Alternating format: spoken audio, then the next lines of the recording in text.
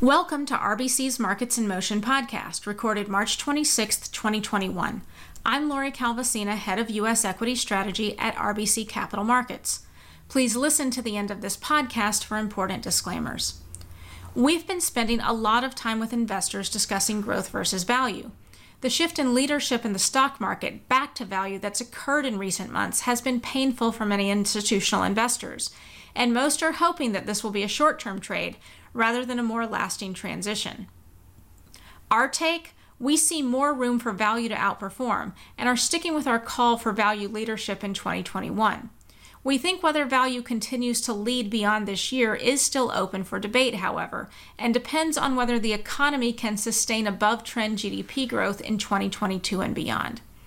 If you'd like to hear more, here's another 5 minutes.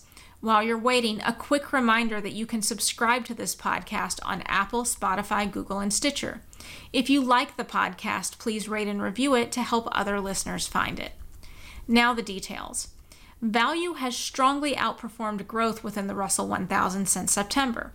This latest round of value leadership has been much more consistent and durable than the numerous head fakes that occurred in late 2019 and the first half of 2020.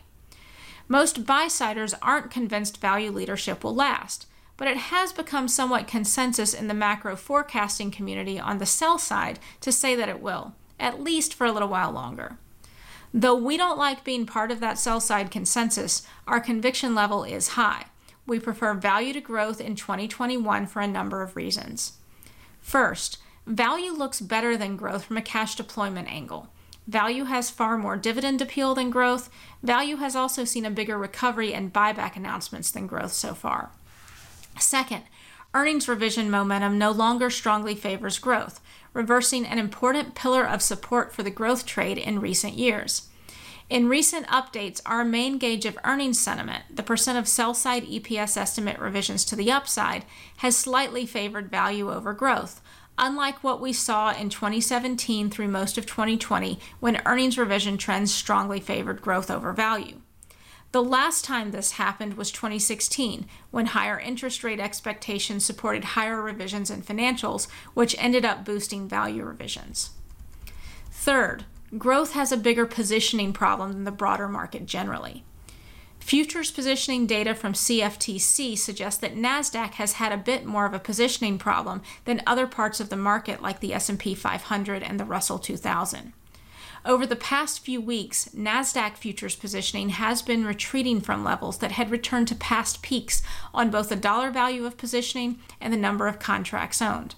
By contrast, S&P 500 and Russell 2000's futures positioning has been extreme on a dollar value basis, but not the number of contracts owned. And recent slippage has been mild on contracts for both of those areas of the market in comparison to NASDAQ. Fourth, valuation.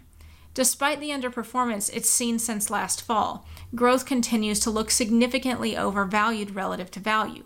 We see that on both our multi-factor model and a simple forward PE comparison. Fifth, recent history suggests that value is likely to outperform as long as the reflation and economic recovery narrative remains intact. Trends in value growth relative performance have been mostly aligned with trends in the yield curve since the financial crisis. We expect value to continue to benefit from improving investor optimism on vaccines and the broader economic recovery story generally. Finally, ETF flows have been surging for value. While they've turned positive for growth again, they aren't nearly as strong in growth as they have been in value. This reveals a willingness to embrace the value trade in a way that hasn't been seen in quite some time. We are seeing similar shifts in flows back towards previously out-of-favor areas like small cap, mid cap, energy, and financials as well. This is part of a bigger mosaic.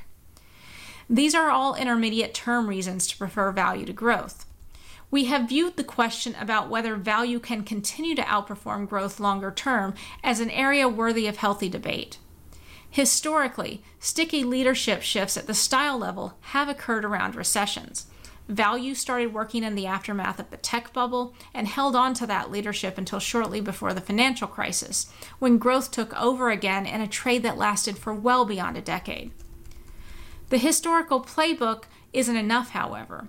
The value trade's ability to seize this opportunity and retain leadership beyond 2021 is dependent on the ability of the U.S. economy to sustain above-trend GDP growth in 2022 and beyond. To give you a sense of the numbers, U.S. quarterly GDP growth has been, on average, 2.5% year over year since 1979. Value simply has usually outperformed growth when actual GDP has come in above that long-term average, but not when GDP has come in below that long-term average. In other words, growth stocks tend to outperform when growth is scarce, but value tends to outperform when growth is plentiful. The good news for the value trade is that current forecasts among the economics community anticipate above-trend GDP growth through the end of 2022. The key thing that equity investors need to monitor are 1, whether those forecasts change, and 2, how long above average GDP growth ultimately endures. That's all for now. Thanks for listening. Please reach out to your RBC representative with any questions. This content is based on information available at the time it was recorded and is for informational purposes only. It is not an offer to buy or sell or a solicitation, and no recommendations are implied. It is outside the scope of this communication to consider whether it is suitable for you and your financial objectives.